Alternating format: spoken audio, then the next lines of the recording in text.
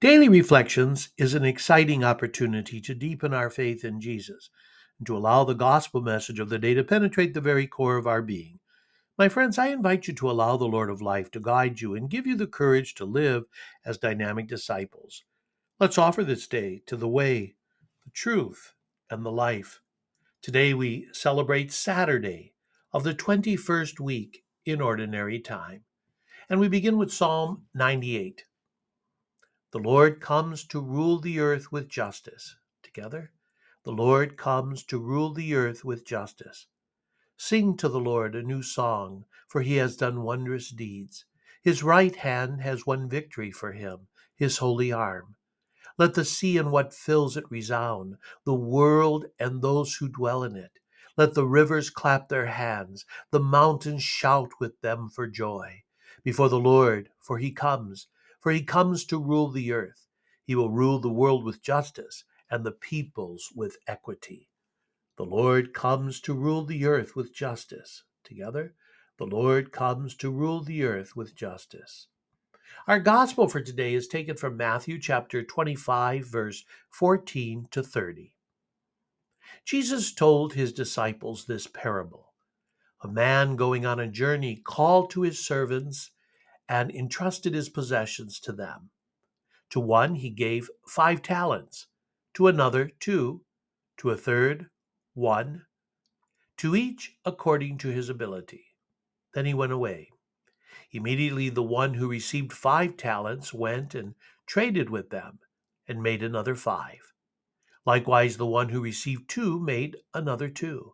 But the man who received 1 went off and dug a hole in the ground and buried his master's money. After a long time, the master of those servants came back and settled accounts with them. The one who had received 5 talents came forward, bringing the additional 5. He said, "Master, you gave me 5 talents. See, I have made 5 more." His master said to him, "Well done, my good and faithful servant. Since you were faithful in small matters, I will give you great responsibilities. Come, share your master's joy." Then the one who had received 2 talents also came forward and said, "Master, you gave me 2 talents. See, I have made 2 more." His master said to him, "Well done, my good and faithful servant. Since you were faithful in small matters, I will give you great responsibilities. Come, share your master's joy." Then the one who had received the 1 talent came forward and said, "Master, I knew you were a demanding person, harvesting where you did not plant and gathering where you did not scatter. So out of fear, I went off and buried your talent in the ground. Here it is back." His master said to him in reply, "You wicked, lazy servant. So you knew that I harvest where I did not plant and gather where I did not scatter. Should you not have put my money in the bank so that I could have got it back with interest on my return? Now then, take the talent from him and give it to the one with 10. For to everyone who has, more will be given, and he will grow rich. But from the one who has not, even what he has will be taken away. And throw this useless servant into the darkness outside, where there will be wailing and grinding of teeth." Well, today's gospel reading, really presents us with the parable of the talents, a story that speaks to us about stewardship, really, about the responsible management of the gifts and resources that God has entrusted to us. Each and every one of us is blessed by God. Imagine a master who entrusts his wealth to his servants before embarking on a journey. He gives each servant different amounts of talents according to their abilities. Upon his return, he calls them to account for how they managed what was given to them. In this parable, we see a clear message about stewardship. Stewardship is not just about money or possessions. It's about how we utilize every aspect of our lives.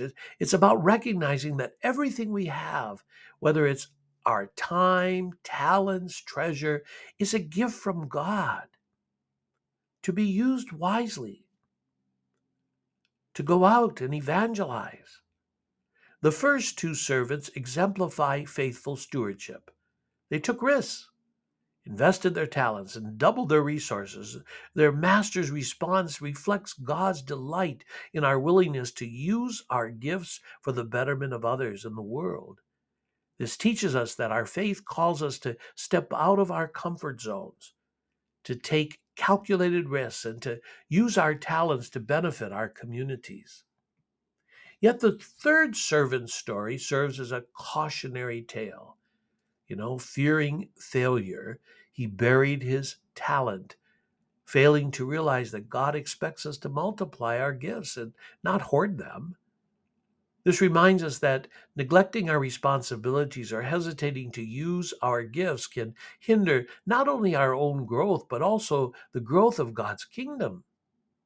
Today, we might bury our talents or hide our abilities for various reasons: fear of failure or criticism, lack of self confidence, comparison with others, or even complacency.